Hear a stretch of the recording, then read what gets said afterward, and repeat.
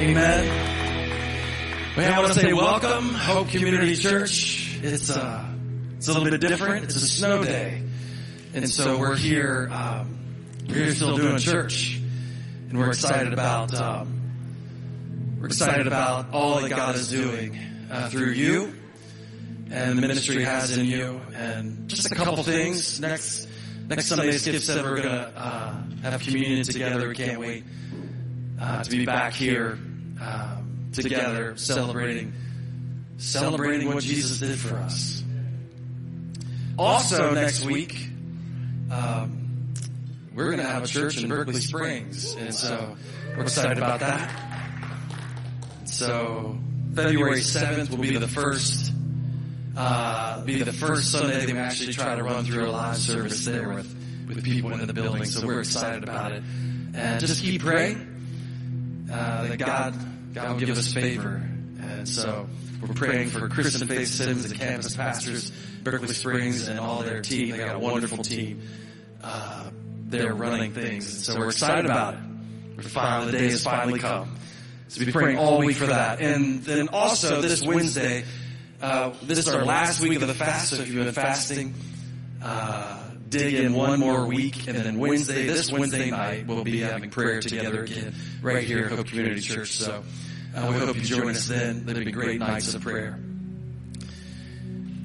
Today is a special day. I think we met these fine folks 3 or 4 years ago. 3 years ago, I think.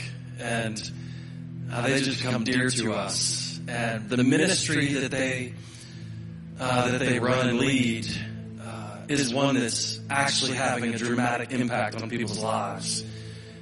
It's not a common ministry. They're not providing for the poor, feeding the hungry, things like that. But they're doing something that not many people are doing. And we've just fallen in love with them and what they do. And it has transformed people's lives here at Hope Community Church. Genuinely transformed lives. We're so thankful for that. So I'm not going to take up any more time. I'm going to let Jack and Sheila Harper come up, and they're going to share their story with us. So could you welcome them as they come this morning?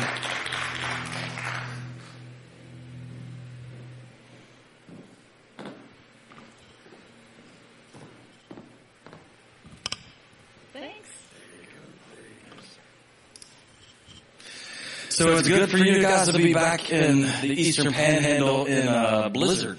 We love the snow. We love to see the snow, so it's kind of nice. Yeah, so you guys live outside of Nashville. Yes. And so it doesn't snow that often. So I think the first year you guys were here was snowing. Yes. Yeah, so this has kind of become a trend. Somebody said yesterday we bring the snow. That could be. We may have to revisit that. Yeah. We may have to start coming in July. Okay.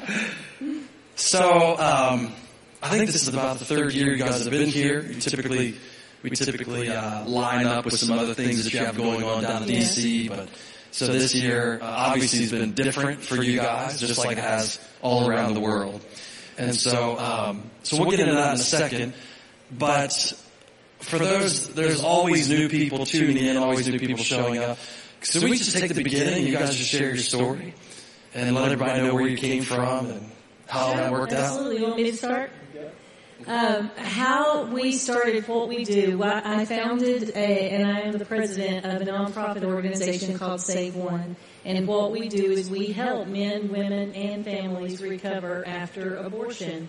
And it's a tough subject, but it's a needed subject. It's very necessary, especially in our world today. Where this ministry was birthed from was from my own abortion pain. I had an abortion on March 29th, 1985. I'll never forget that date. It was by far the most regrettable mistake of my entire life.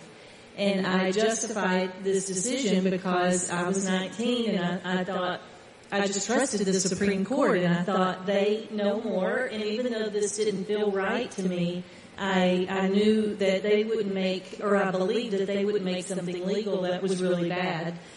And I can tell you that the Supreme Court has been wrong before, and they are wrong now with this subject. And so I just trusted that, and I had the abortion, and then I spent the next 7 years just trying to forget that day. I attempted suicide during that time. I became reliant upon drugs and alcohol just to get through the day. It was a horrible existence because I couldn't fix the problem. It wasn't until I found my way to a faith-based Bible study that everything changed. I was introduced to a Jesus that forgives the sin of abortion and that not only forgave me, and I truly believed it and was able to apply it and walk it out, but I was able to turn around and allow him to use this to help somebody else. And that was the beautiful part. That's what gave me so much satisfaction and hope and just hope for the future. And so from there, I started volunteering. Before long, we started Save One because I kept hearing men and women say, if I could just save one unborn baby, I would be willing to tell my story. And knowing when you tell your story, you're risking rejection, you're risking ruining your reputation, you're risking judgment and condemnation from your friends. And so I started realizing, God started showing me that these men and women needed a platform to tell their stories. Because we're not hearing the truth in the public from politicians and society. And so having the people who know the truth in our communities telling that truth is what we're all about at Save One. So where'd you come into the picture? We met about 3 years into her 7 years of being unhinged. And when we met, I was an alcoholic, so things were messed up in my life. And I didn't realize at the time that her partying and the way we were living had to do with grief. I just thought we were having a good time. So let me stop you there. So this isn't a story you just when you're dating, you're not. No. This is not dinner conversation. Yeah. No. This is all private. You're keeping it to yourself. Absolutely. Yeah. So you have no clue. No clue whatsoever. We got married pretty quickly, and then about a year and a half into the relationship, or into the marriage, she said, I've got something to tell you. I can't hold it in any longer. And when she told me that kind of gave me some hope, because I would come home some days, she's on the couch crying. I would come home some days and she's like June Cleaver, the whole house has been, cleaned over. And then other days I would come in and she would just be hysterically laughing. And I didn't know what was going on. You were just guessing the whole time. Yeah, but I didn't know the source to turn to. Yeah. Because, our lives had just revolved around alcohol. So, finally, she's driving down the road one day and she hears a radio ad, 15-second radio ad. If you're struggling after an abortion, we have a class for you. And we thought, this is it. This is the answer. And so I'm not telling on her, but it took she stood them up 3 times. The 4th time she finally went. And her life changed dramatically. So let me ask you something. I don't think I've ever asked you this before. Did you guys grow up in church? Do you have any church background whatsoever? I was raised very untraditionally, but it seems like somebody always took me to church. But it may be like a Lutheran church one weekend, and then a Catholic church the next, and then a Pentecostal church the next. So it was kind of like I was kind of in and out and getting nuggets of truth in me. So how about you? No, but maybe once every 4 or 5 weeks. So you're literally riding in the car, no real church background, hear this, and think, this is... Yeah, but because the commercial was geared just toward me. It said, if you're struggling after an abortion, we have a class for you. It wasn't like they were advertising their pregnancy center and, we do abortion recovery. It hit me right in my heart. Like, that gave me so much hope because I thought I was the only one who suffered after an abortion.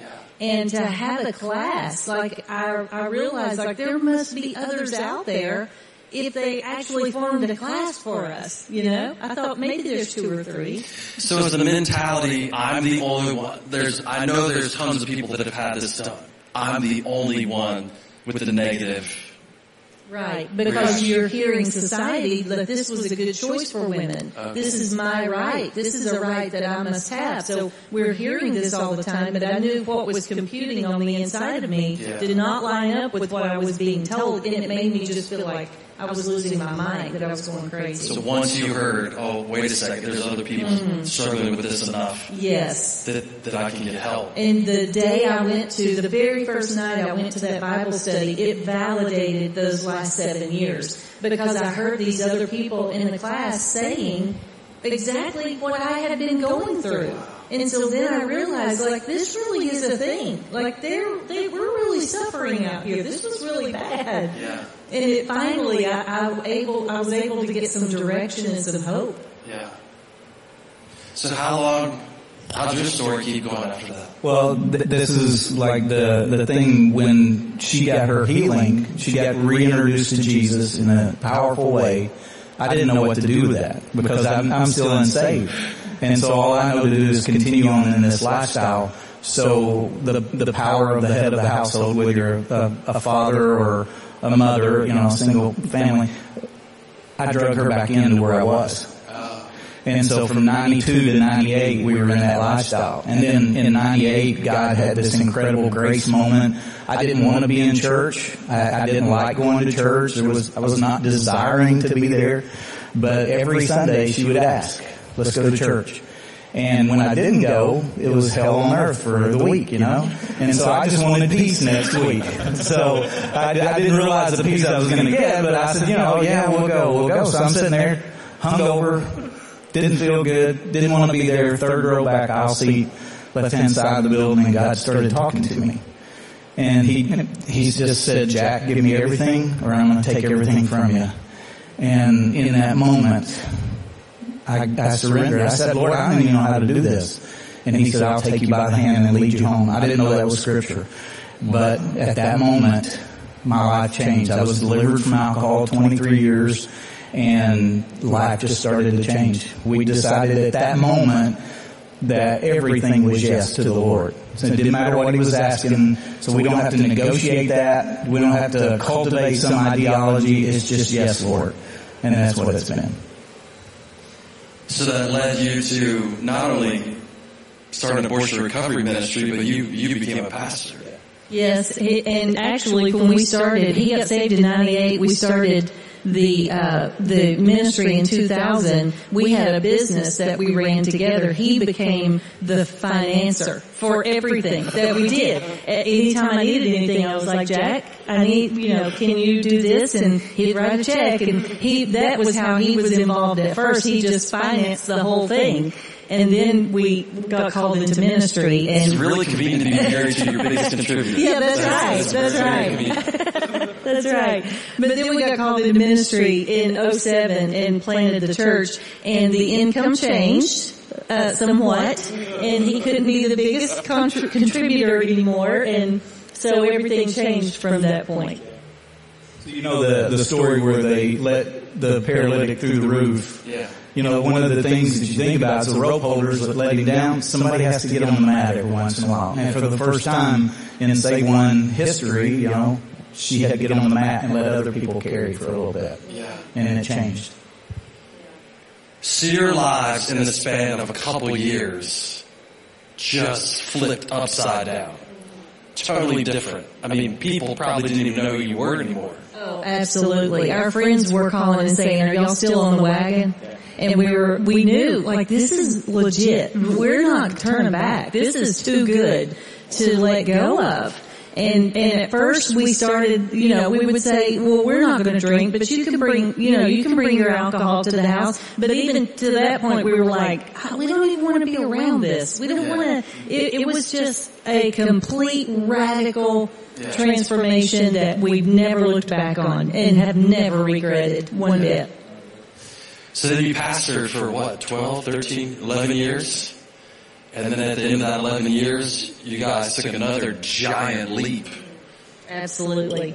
We were at a conference and he was pastoring, I was helping him, I'm running Save One, he's helping me, and we're kind of going back and forth, and we just kind of felt like that was life, and we loved the church and weren't looking to leave. And at the conference, he spoke to both of us and said, I'm going to take you out of your church suddenly. And he used that word, suddenly, to both of us.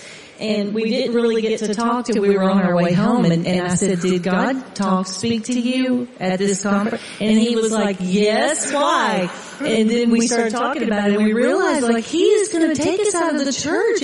And we weren't looking to leave our church. But as time went on, we finally realized, and through confirmations from trusted friends, we knew that this was, and through prayer and fasting, he knew that he was to come and would save one and us do this together. And that is when the men's portion of what we do completely exploded. You want to tell about that? Because that's been amazing. Prior to 18, we really had very few men that would come to the trainings to become facilitators and to help other men. And in 18, it just began that late 18 and then 19, it just began this swell that just started rising. So every time we have a training, almost every time I'll say, not exclusive, but almost every time we have a training, we have men at the training, and it's been 10 to 15% of the people that we've trained over the last 2 years and some months that have been men ready to help other men. And so God just opens doors that you can't open, we're working last year, got hooked up, and we're one of the partner ministries with Promise Keepers. And so, we'll be with them at their stadium event this year. It was supposed to happen last year. It happened online. But, God just keeps opening doors.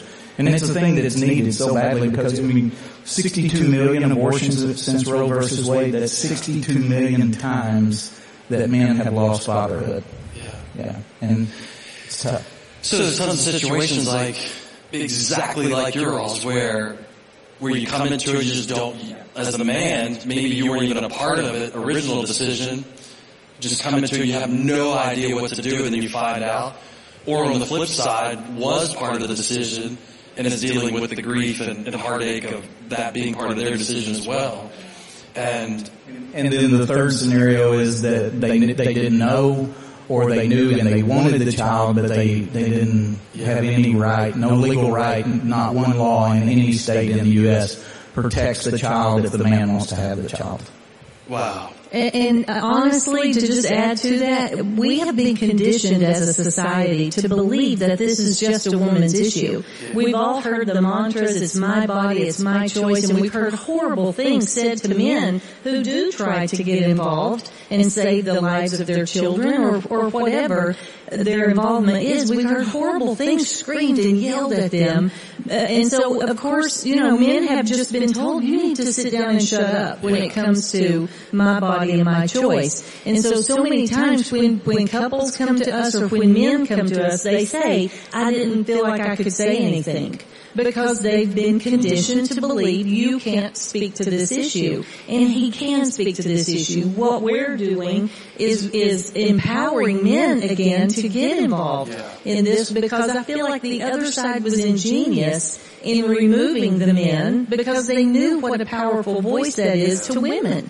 And so it's something that's changing, and we're starting to see, like Jack said, this groundswell of men who are no longer willing to be silent about the lives of their children or about recovery. Yeah. I just love the way you guys come at this. You're not coming at it from a standpoint of somebody just pointing their finger at people, telling them it's not good, and that's sin. But you're coming at it from a place of grace, saying, hey, we can help. We know what you're suffering with. We know what you've been through. We can help. But on the flip side, you can also come at it from, hey, I've been there before. And you don't have to walk down this road. And I think, we've taught Save One for years now here at the church, and we've seen dramatic life transformation in people. And I don't just look at that as, okay, we're going to minister to people afterwards. Now those, like you said, those are testimonies that are going out saying you don't have to walk down this road. Like things I did when I was growing up. I remember coming to church with a hangover before. When I was growing up, I don't need my kids to experience that. I don't need other people to experience that to get a testimony of how good God is. And so I'm just so thankful that the church is rising up to say, hey, look, there's no condemnation here. There's truth and grace. And we want to see you through all aspects of this situation. We want to keep as many people from experiences as possible. But if this has happened to you, if you've made that decision, there's enough grace and truth here to see you all the way through the end. Exactly. And I feel like that is the key to ending abortion in our country and around our world is the local church rising up. Churches just like Hope that aren't afraid to approach these hard subjects. That's why I'm so thankful for you and Pastor Beth you're not afraid to talk about abortion from the pulpit. And a lot of pastors are because they don't want to rock the boat, but this is a subject that has to be talked about in the church. And I feel like that is when the tide will turn, is when the churches finally get on board and we stop relying on politics to fix this for us because they're not going to fix it for us. It's the church's responsibility. One of the things you find out is that in a church like this, there's, tons of people coming on Sundays, watching online. You have no idea what people are dealing with. You have a guess. There's probably people here with some marriage issues. There's probably people here with some addiction issues. But there's a whole lot of things that you don't realize. And so if we're afraid of dealing with the subject, a lot of times we're holding back healing from people because we're not willing to go in. So we said rock the boat. We like to build boats with really deep sides. Yeah. That's right. So just jump into the conversation and just take the curtain back and say, look, this is okay. Jesus wants to touch this area of your life. Mm-hmm. And we're not going to shy away from it at your expense. And I think a lot of churches, run the risk of kind of just trying to be so careful, and it's at the people's expense. It's at salvation's expense. It's at healing's expense when we're super careful. When you read the Gospels, they really weren't that careful with topics.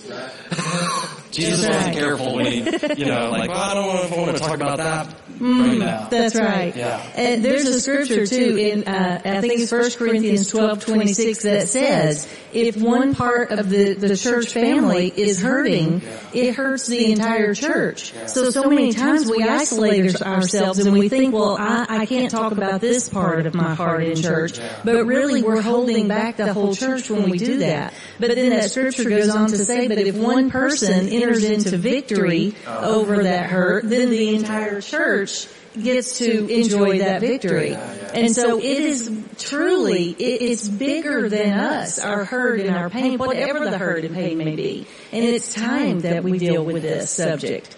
Yesterday in the training, just real quick, yesterday in training, I got to hear so many stories of women who had been through the class here at Hope and how their life had completely transformed. And I will never, ever get tired of hearing these stories because I know that it's just God working in their life to totally transform them. So we really got to hear a lot of incredible stories yesterday. It's been really good. Talk to us for a second about how important it is. So we could teach your class how important it is to have that culture of grace and embracing people who are struggling. How important is that, along with the class, to walk people through a process? Because this isn't, let's be honest, this isn't, well, you made it through the 12-week class or 8-week class or whatever. Now you got your sticker. Everything's fine. Go back to life. And now it's all cleared up. It'll never bother you again. So I think there's a mandate in 2 Corinthians 1. And it just very simply says that we're to comfort others with the comfort that God's comforted us with. That cycle never ends. Yeah. If we've been comforted, then we're comforting others in that same thing. Tons of times when we speak, people come up to me afterwards and they're like, man, I struggle with alcohol, or I have struggled with alcohol, and I either set them in a path where they can find the healing, or set them in a path to be releasing that testimony so other people can find comfort in it. And it's the same way with Save One. I mean, over and over and over. Last year, as we went out and spoke, we were out 45 times here in the U.S., There were 64 salvations that happened. And that's just the salvation. That's not the number of people that started on that healing path, for Save One. So, I just think if we follow the mandates that God's given us, carry each other's burdens, if we just follow those, then it's a repetitive cycle that the church, when it does it, it has such an audience because they're looking for a place of power from their leadership. Yeah. And when you stand up and say, you know what, we're going to tackle this tough subject, it just releases hope in people. Yes, and we have heard many times people will come to us for help and say, I'm so glad I found you guys because they never talk about abortion in my church, and so I know I could never turn to my church. Yeah. And so they'll say things like that. So even not talking about it, like you just said, it shuts the door to so many people when you realize 1 out of every 3 women have chosen abortion. And that means 1 out of every 3 men have lost fatherhood. And that statistic doesn't stop at our church doors. We like to magically think like, oh, that's terrible, that's happening out there. But it's people in this room watching online, 1 out of every 3. And so when a subject is not talked about that they're dealing with, they think, well, we don't talk about that in church. I can't turn to my church. And the church is the first place we should turn to for that kind of help. I think we have a core value called the process. And I think part of that process is like just being real with sin. Like not acting, like the church has to realize that we're all walking through this sanctification process, this process of putting off sin in our life. And it is not easy. There's nobody that's really, really good at this right away. And so we've talked about that over the last couple of weeks, about there's a timeline that God walks us through. New birth, regeneration in Christ. We've been made new in Him. But that doesn't mean that you're done. That doesn't mean that everything, a couple of weeks ago I told the church, like, I know a lot of you in here. We're not done with this thing yet. So I look at it as if we can take the stigma away of sin and realize that, okay, everybody in this building, everybody in the sound of my voice has sinned and will sin. Some of it hurts more than others. Some of the sin we commit hurts us more than other sin. So if we can take the stigma away from that as a church and go, you know what? It was sin just like everything. Let's just deal with it. Let's just create a safe space where we can put that off and become more like Christ. And that's what I think you guys are doing. And there's not many people doing that. There's not many places where you can go in and say, you know what, this is a safe place to talk about my sin. But that's what Jesus called us to. That's what the Gospels, that's what the Whole New Testament calls us to. If you will confess your sins to each other, pray for each other, if you can have community close enough to where you can be safe enough to confess your sins to each other, man, I blew it. So you guys are creating those safe spots. Within churches, sometimes it may not be safe, by the way. But you're creating those safe spots where women and men can go into, families can go into and say, hey man, this happened. We realized this was not God's will for our lives. And this happened. And then a safe space to walk them through that process of putting that sin off and being healed by it. And so I think the farther the closer we get to Christ's return, the more the church has to act like that. It's got to be a safe place for people to come in and deal with what the devil has dealt them. And then get the grace and mercy. I read the Gospels, I never see sinners like hanging around Jesus going, oh man, I'm so nervous right now. It was a safe spot for them to be. And I'm so thankful that you guys created that space for this issue where people can come and get whole and be healed. So, okay, here's the thing everybody's dealing with. So, how did COVID change what you guys do?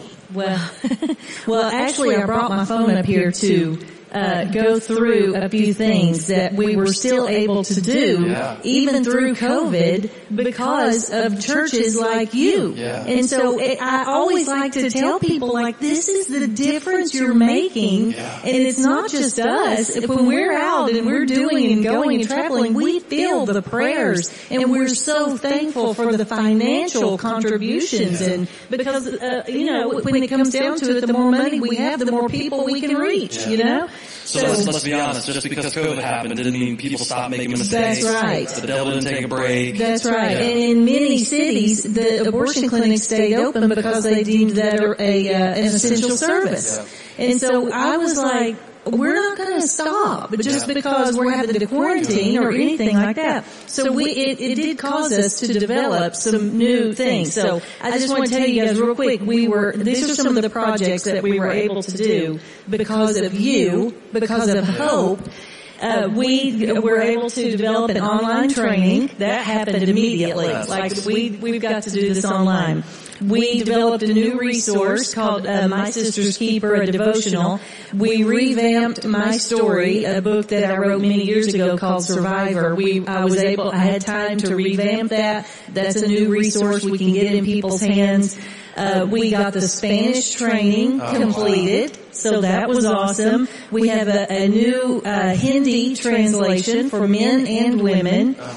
We kicked off our Truth Teller series, which I don't know if you guys have seen that at all. We shot 12 videos, and it's people just telling their story in about a 10-minute video, and then they say, I'm a truth teller. And we always say we're raising this army of truth tellers so the public will know exactly what abortion does to you.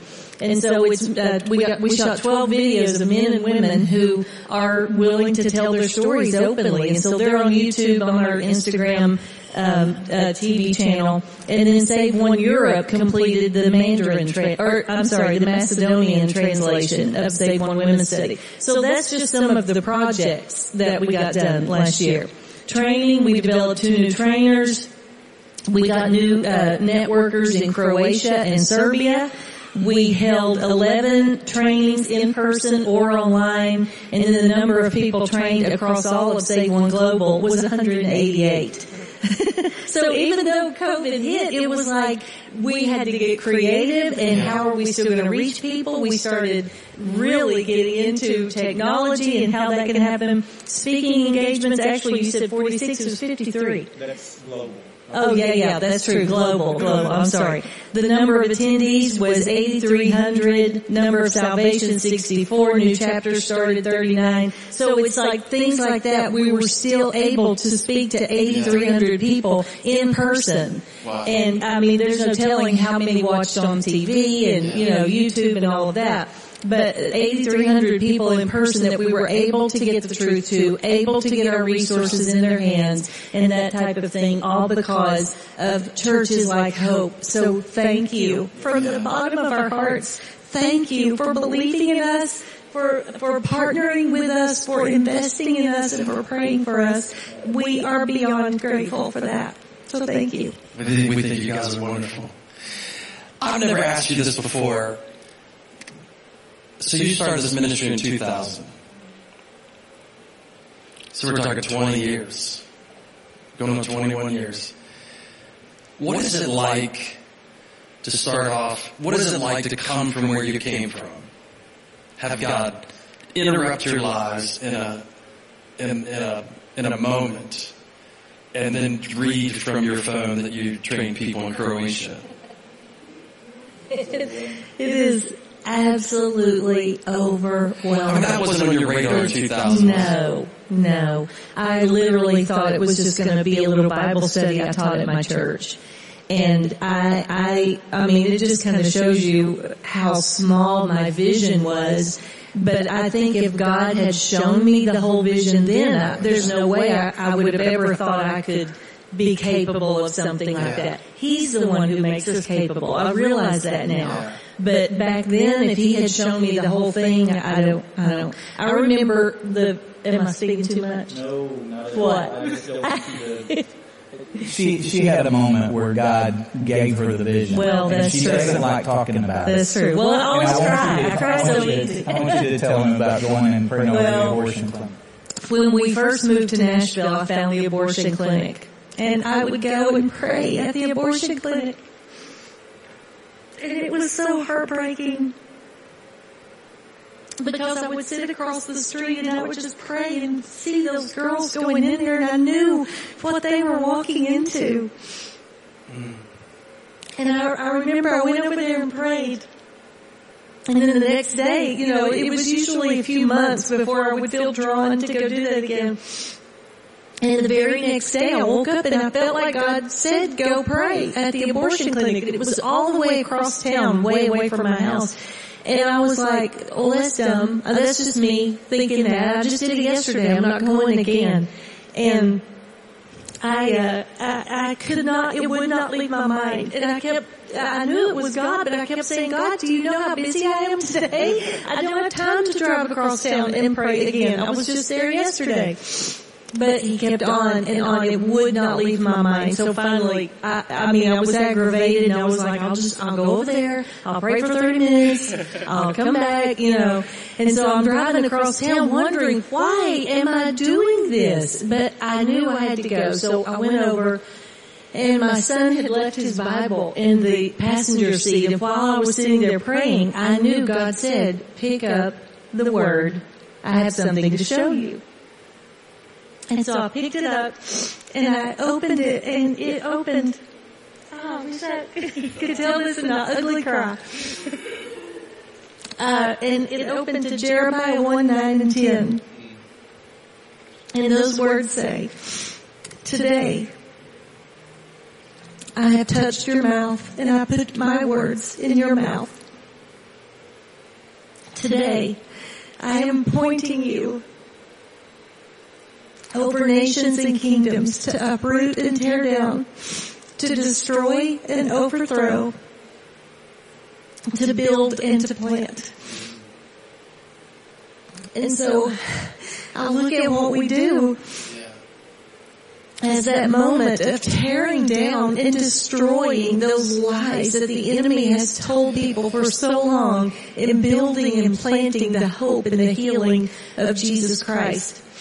Not to mention, we have been able to go into countries that we should have never been in. Governmental doors have been opened to us. In the fall, we're scheduled to go to Hungary and speak in Parliament or whatever that is. So it's like these doors just keep opening that we could have never opened in a million years. And so when I read that, I knew this is something big. I had no idea what, but I just started doing the next thing. Every door that opened, I just walked through, and I made a promise to God that I will go wherever you call. I will speak to whomever is in front of me, and I will do whatever it takes to get the job done. It's written on my wall in my office. And that's what we've done. And so if a door opens, I don't pray about whether we should do it. I just go. And I've told God, if you open the door, we're going, and you're going to have to physically stop me if I'm not supposed to go. And he has physically stopped me before. But like when we had to fly into the Middle East, I was not real comfortable with that, but I knew that was my promise, and I've got to go. And it ended up being one of the greatest trips we had ever had, to go to Armenia. So, it's things like that have just been absolutely overwhelming. Yeah.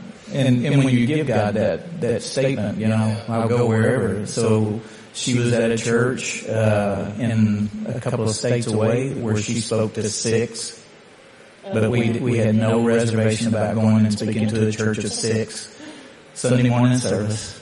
And then we've spoken to thousands, so. Well, I just believe activity brings results. And so if you're out there doing the activity in faith, the results will come. And you don't have to worry about where am I going and what's my crowd, and, I just want to tell people the truth and introduce the gospel. That's all I want to do. If I've got one person, I'm going to go. Save one. That's what we're all about. I'd like you to do something for me. Sure. I'd like you to give somebody the 15-second commercial that you got on the radio. I think, there's a lot of people watching online today, and and they need to hear a 15-second, like, your life is not over. You can get help. There's a future for you. There's not just an average future for you, but God is specifically calling them. Because while your story is unique, I don't think it's a singular thing that God did just with you, but He takes people over and over again with no hope and inserts hope into their lives through Christ, and then the sky's the limit all the time. Could you do that? Absolutely. If you are a man or woman and you are watching this or in this room and you are suffering after an abortion, there is a class for you at Hope Community Church. If you are not near Hope Community Church, then contact us at saveone.org. We will put you in a class. There is no reason why you should suffer one day longer, because there is freedom and healing and hope for you. That's good. I thank you guys so much for coming here. Thank you. And doing this in the middle of a snowstorm. We are I don't even know if forever. you're going to get home.